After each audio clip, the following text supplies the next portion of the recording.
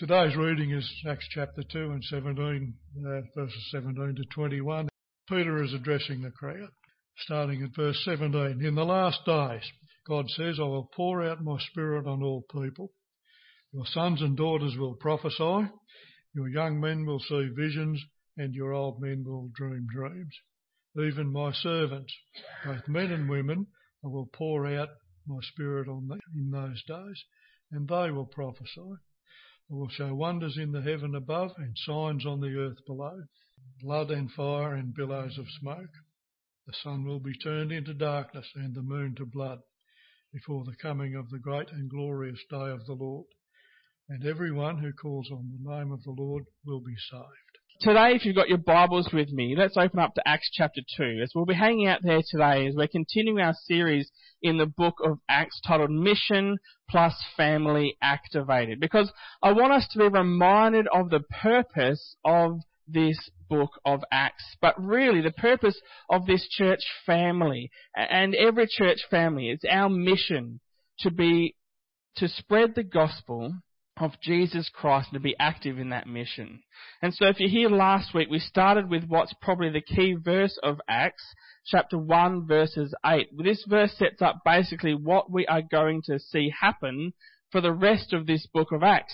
You will receive power when the Holy Spirit comes on you, and you'll be my witnesses in Jerusalem and in all Judea and in Samaria and to the ends of the earth. And so what we read following this is the story of these people bearing witness to Christ first in Jerusalem, then Judea and Samaria, and to the ends of the world, of the known world. And we see this being fulfilled over and over and over again through the book of Acts. And the gospel growing and multiplying and spreading to the point of us today being here. And so now with Acts chapter 2, people usually gravitate either to the first 13 verses or the last 4 verses. And the first 13 verses they describe the Holy Spirit coming on those gathered in the upper room like tongues of fire with the sound of a mighty rushing wind, a powerful scene where they were filled with the Holy Spirit and filled with power, and they began speaking in tongues as the Spirit gave them utterance. They were then in the temple, where there were devout Jews from all over the region.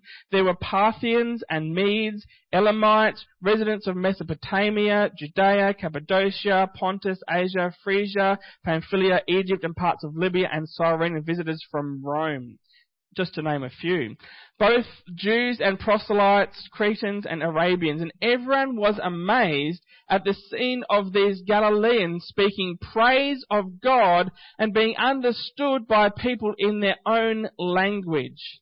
I had a very good friend and mentor of mine. His name was Enoch, and he was in Adelaide at university.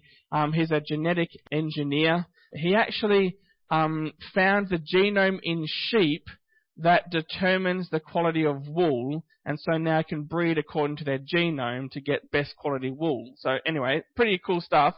But he was in Adelaide, he was a Christian man, and he was in this church, and he was praying in a prayer meeting with a group of people, and they were just praising God. Another student who was from Asia, I can't remember which country, was walking past out the front and heard these people speaking and praising God, and went inside and asked who spoke fluent Mandarin, for example, because they heard God being praised and His glory being raised in their own tongue in fluent, like it was they'd grown up there. And they asked around who speaks Mandarin, for example. No one spoke Mandarin. But this person heard God being praised and the gospel being shared in their native tongue. That's a modern day example that happened just a few years ago of what happened here in Acts. And some people think, they look at Acts and think, oh, this is the prescription for what the church should be doing today. Well, let's not get into that argument, but this is a description of what occurred at that moment in time.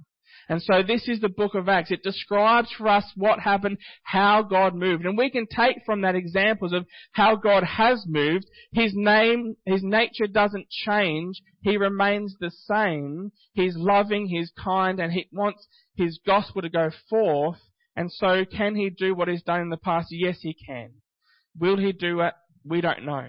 So that's just one of those things that we need to grapple with in Acts. It is descriptive, not necessarily prescriptive for what we should be doing today. The other sort of group of people that gravitate this passage are really sort of very excited at the working power of the Holy Spirit. And they ask, why don't we see this kind of power at work in the church today? Why aren't people absolutely bowled over in exuberant praise of God and the excitement of praise that breaks down language barriers whenever we meet as a church? Where is that power in my life? Why aren't we speaking in tongues all the time? Where's the energy that you see clearly present in these first 13 verses? And the other group of people, they sort of focus on the last 4 verses, which focus much more on the loving community of believers that had been established. And if we're honest, I reckon most people sort of gloss over the sermon that Peter gives between these 2 passages.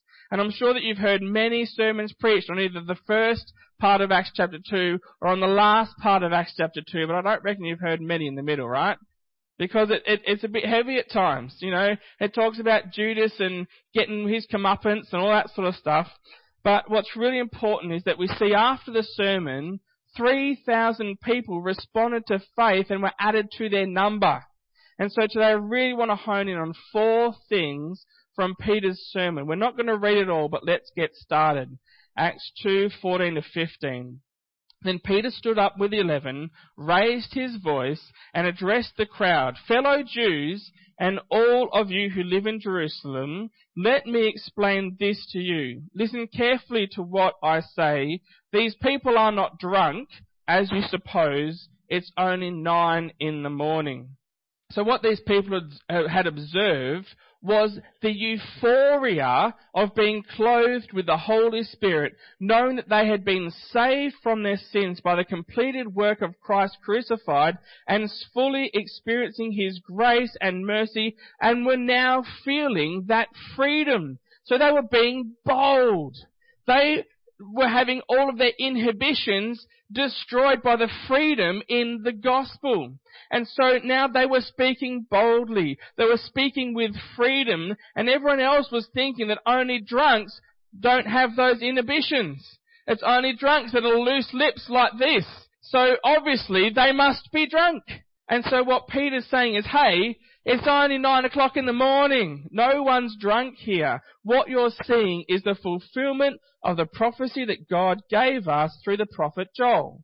And the setting for this scene was Pentecost, which was a festival which occurred post-barley harvest and pre-wheat harvest. And so everyone would come together and celebrate and have a great time before heading back to sow the seeds for their wheat crops. And it is in this setting, in the temple grounds, that Peter gets up and preaches his first distinctively Christian message. And so the first thing I want us to understand is this: God meets us where we are. He meets us where we are physically. He meets us where we are spiritually. You see, these people were at a festival. They were celebrating the harvest and kicking back and having a great time together, and that's where God meets these devout Jews. That's where Peter gets up and begins to preach. I want to ask you a question. Where were you when the Lord came and found you? For me, in probably what's the most significant way, I was on a bus. And I was on the bus on the way back from a camp in my mid-teens, where I would really say that that would be the moment, the catalytic moment, where my faith became my own. You see, I do not remember a day in my life where I have not loved Jesus. I do not remember a single day. I'm so blessed by that. You see, I was 3 when my brother led me to the Lord, and he was 4. My mum was in the kitchen, and I and my brother were in the lounge room talking and playing, and she just listened in this conversation as my brother led me to the Lord in a prayer and everything. I don't remember a day where I have not loved Jesus. And hallelujah, it's amazing. I praise God for that. But where were you when God came and found you. See, if you've been brought up in a church home, in a family, as my kids have been brought up, as I'm sure many kids have been brought up, we've been brought up, we bring our kids up to know and love the Lord Jesus Christ as our duty, as God-honouring, faithful parents. And so there will come a time, though, for those of us who've been brought up in that amazing, loving home Christian environment, that where our faith is transitioned from a faith of our parents to our own personal faith in Jesus Christ. Where were you when that happened for you? And for those of you who have not experienced the same journey as I have to the Lord, I'm sure you can pinpoint that time where God came and found you. God met you where you were. And I want to dispel an insidious falsehood today that could lead to complete slavery if you don't understand this point. There is no expectation of God that you clean yourself up before you come to Him. God meets us where we are. If He required us to do anything first, then God wouldn't be meeting where you are. He'd ask you to change first. And that's not what He does. That's not what happened. God met these people right where they were. Peter just stood up in the middle of a crowd at a festival. Now I want you to drop with me down to verse 23. This Jesus, delivered up according to the definite plan and foreknowledge of God, you crucified and killed by the hands of lawless men. And follow with me again to verse 36. Let all the house of Israel therefore know for certain that God has made Him both Lord and Christ, this Jesus whom you crucified. So Peter gets up in front of more than 3,000 Jews just about 50 or 60 days after they'd crucified Him, and tells them exactly that. And I think this is one aspect of the gospel that is something that can cause so much animosity towards God and towards the church. See, God not only meets us where we are, but God tells us the truth about ourselves. Peter tells the thousands there, you killed Jesus. You killed Him. Now, I actually doubt that anyone was in that crowd that would have actually been responsible for killing Jesus physically or actively. In fact, you could probably be sure, considering this was a festival where people came from all over, you'd probably be sure that some of them weren't even in Jerusalem when Christ was crucified. So it would have to be true that there were many in the crowd who in no way participated in the death of Jesus Christ. Do you agree? Yeah, okay. And yet Peter says to them, you killed Him. Peter says to them, you killed Him. Later again, and in case he didn't offend them the first time, he says it again, you killed Him. And you know what? We killed Him too. Romans 2:23-25, for all have sinned and fall short of the glory of God. And all are justified freely by His grace through the redemption that came by Christ Jesus. God presented Christ as a sacrifice of atonement for your sins and for my sins through the shedding of His blood to be received by faith. And you can see why this causes offence. But I want to look at it a very different way. And I want us to see it's actually profoundly beautiful. God meets us where we are. He tells us the truth about ourselves. And the truth about you and me is that we are all sinners who have fallen short of the glory of God. And I'm so thankful that is true, because if God said to me, Aaron, you're awesome, I couldn't worship that God. I couldn't, because I know that that's not true. I know that I have selfish tendencies. There are times where I choose things for me first before others. I have materialistic tendencies. I love new things. And, I'm sure I'm not alone here. I just think that those are two inherent traits that pretty much exist within all of us. We love nice new things and we are selfish. And sometimes I think that leads to sin. And God says, I know. You don't get to keep secrets from me. And I'm so thankful that I don't have to keep secrets from God, because that would be slavery. If I had to, continue to do things to make myself good enough to be worthy of God, then that is just slavery. That's what God got rid of in the Old Testament. See, when they sinned, they had to kill an animal to pay for their sin, and they had to do it again and again and again in this unrelenting cycle of slavery. Jesus Christ came to give us freedom. And so we are free in Christ. And I'm so thankful that God tells us the truth about ourselves and that we cannot keep secrets from Him, because if we did, then I don't think I'd be able to cope. God loves us enough to point that out, that we are sinners. He tells us the truth. We have fallen short. We are broken. We are in trouble. We cannot fix ourselves. And I praise God that He tells us the truth, because there's nothing worse than putting on a fake veneer of I'm okay and trying to hold ourselves up. He knows the truth, and it is such a freeing reality. But this offends people. Being told that you are a sinner offends people. The most prevalent and most recent example that's happening right now in this very country is Israel Folau. He puts a post on social media just basically listing a scripture verse saying that people who are sin fall short of the glory of God and the consequences for sin is hell. You know, that is the truth. He puts that on there and he gets a $4 million contract basically taken away. And I think he's actually been unfairly discriminated against by his employer. And I'm looking forward to seeing how this plays out in court. Because I want us to be standing up as Christians for the freedoms that we have as Christians in a free society. And I thank God that we have a Prime Minister, again, who is a devout Christian man. Because I think that that's going to go a long way to helping our nation look back to its roots even. Where have we come from? The blessings that we come from are coming from previous generations who have gone before us, who have honoured the Lord Jesus Christ and have led in a way which honours and serves Him. And I pray that that can be a future we have again as a nation. But I digress. God not only meets us where we are, He tells us the truth about ourselves, but from there, the gospel begins to cover what God has said is true about ourselves, namely, that we have fallen short of the glory of God. The gospel sets us free. Acts 2:29-32. Brothers, I may say to you with confidence about the patriarch David, that he both died and was buried, and his tomb is with us to this day.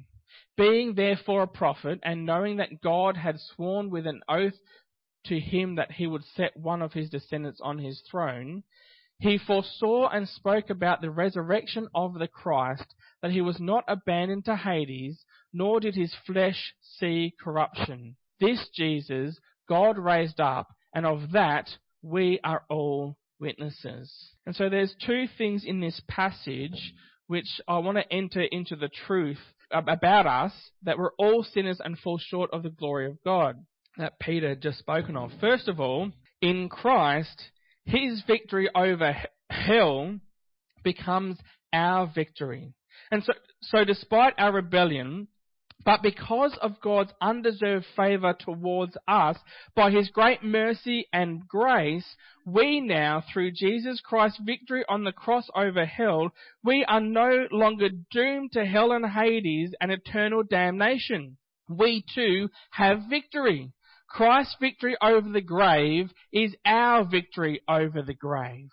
And the second thing is that there was no corruption found in the flesh of Christ. And so in this, Christ's perfect obedience becomes our perfect obedience. It's called imputed righteousness. Big word, I know. So not only does the wrath of God for our rebelliousness be taken away by Christ's crucifixion, we also get the corruptless flesh of Christ imputed on us.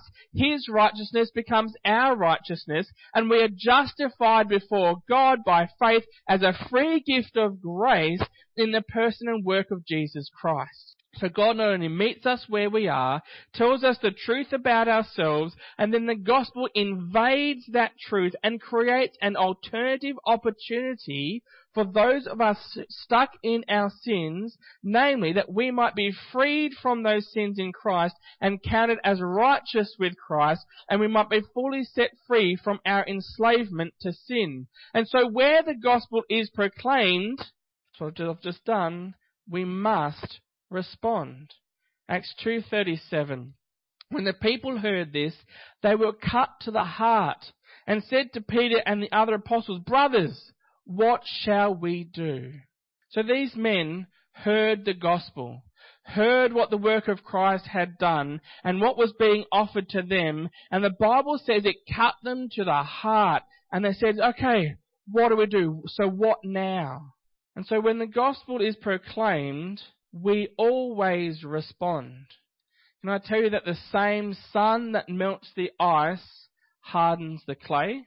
When the gospel is proclaimed, we always respond. We don't have a choice. And I'll explain that for you in a bit.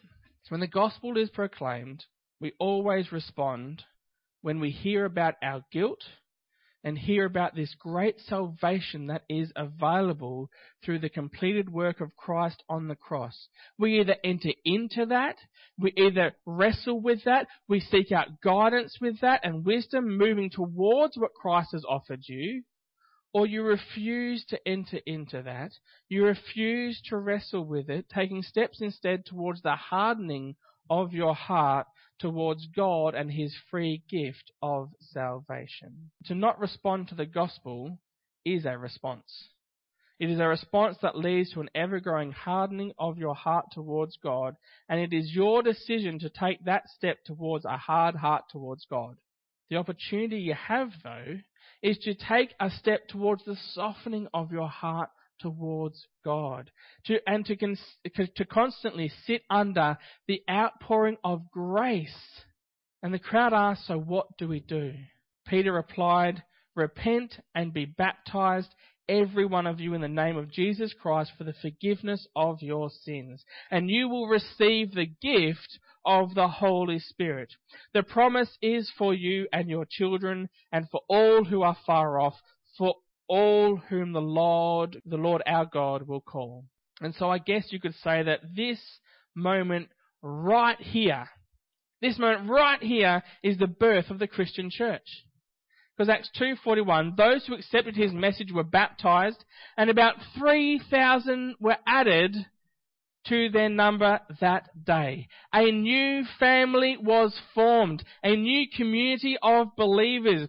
Peter preaches his first sermon, and 3,000 people respond with a saving faith in Jesus Christ. God, may my preaching be as effective. And so what did this new family do? What did this new community of faith do? Acts 2:42-47, they devoted themselves to the apostles' teaching and to fellowship, to the breaking of bread and to prayer. Everyone was filled with awe at the many wonders and signs performed by the apostles. All the believers were together and had everything in common. They sold property and possessions to give to anyone who had need. Every day they continued to meet together in the temple courts. They broke bread in their homes and ate together with glad and sincere hearts, praising God and enjoying the favor of all the people. And the Lord added to their number daily those who were being saved. Now there are three traits here that I want to highlight for us today. Number one is devotion. These men and women were devoted. They were devoted to teaching, they were devoted to prayer, they were devoted to one another. So devoted that they sold stuff to look after the needs of each other as they became aware of those needs. Second of all is gladness. They were glad to be sitting under this teaching and glad at the abundant blessings in Christ Jesus. And the third point was generosity. They were generous towards their church family and generous in their response to the gospel in glad submission. And the fruit of this was that people were entering this family daily as they were being saved. And I love it how it says that everyone was filled with awe and enjoying the favor of all the people in verse 47. They were praising God and enjoying the favor of all the people. When why not? They were honouring God. They were devoted to Him with gladness and generosity. This was how the gospel multiplies. And God meets us where we are. God tells us the truth about ourselves. God offers us new life in the gospel that forces a response and that sets us free. And God then invites us into a new community of faith, a new family. God invites us into His family. And just as I close this message today and I'm about to pray, may I just ask that we bow our heads and close our eyes and just listen to what God is saying to each one of us here. Is that okay? Can we do that now? Now, I'm not aware of where each person is at in their walk with God today. Maybe some people here are still trying to work out what the deal is with God and what the deal is with Jesus, and trying to work out if following Jesus in faith is for you or not. Maybe some people here today have been in church for years, yet have stopped responding with a softening approach to the gospel, and instead have developed a hard heart towards God. Maybe today God is speaking to you, meeting you where you are at, telling you the truth, and extending His loving, gracious offer of new life that the gospel brings, offering you the freedom that comes with a saving faith in Jesus Christ, and inviting you into the fullness of faith, shedding community in this family here, offering you the opportunity to respond with a soft heart towards God, and inviting you again to a fresh and vibrant life covered by the grace of the gospel. And if that's you here today, can I encourage you to raise your hands so I can pray for you? Just raise them up if that's you. And more than that, it's so that not just I can pray for you, but so that you can do something physically to respond. It's a physical response. Thank you for making that commitment to the gospel today. And let me just share this blessing of Scripture with you that we can have complete confidence. Acts 2:21, and it shall come to pass that everyone who calls upon the name of the Lord shall be saved. And Lord, we thank you for salvation today. And for those who continue to respond with a soft heart towards God, may you be encouraged in your devotion to the teachings of Scripture, to fellowship, to breaking of bread together, to prayer, to gladness, to generosity, to praising God and sharing the gospel. Let's pray. God, our Father and Lord Jesus Christ, we thank you today for meeting us where we are. We thank you for telling us the truth. We are broken and damaged. We fall short of your glory. We are selfish and sinful people. But thank you also for Christ's completed work on the cross, bringing victory over death and your free gift of salvation for those who believe. Today we call upon the name of the Lord for our salvation. Jesus Christ, we thank you for your sacrifice for us, paying the penalty of our sin, enabling our salvation. We thank you for this family here where we can be nurtured and encouraged in faith and open your word, enjoy fellowship, pray together, eat together, be generous and glad and praise you together. May we be strengthened in love for each other and for those yet to know you as Saviour. May you use us to be your witnesses and to share the gospel. We thank you today for those of us who have responded in faith and trust in you. May you bless each person here and guide us each day. And Lord, we pray for our Prime Minister and our government. We trust in your sovereignty over our nation, and we trust in your plans and purposes. May our Prime Minister lead our nation in a way that honours you. May he lead our government in a way that brings freedom and hope. And may these next 3 years be a time of progress for the gospel in this nation.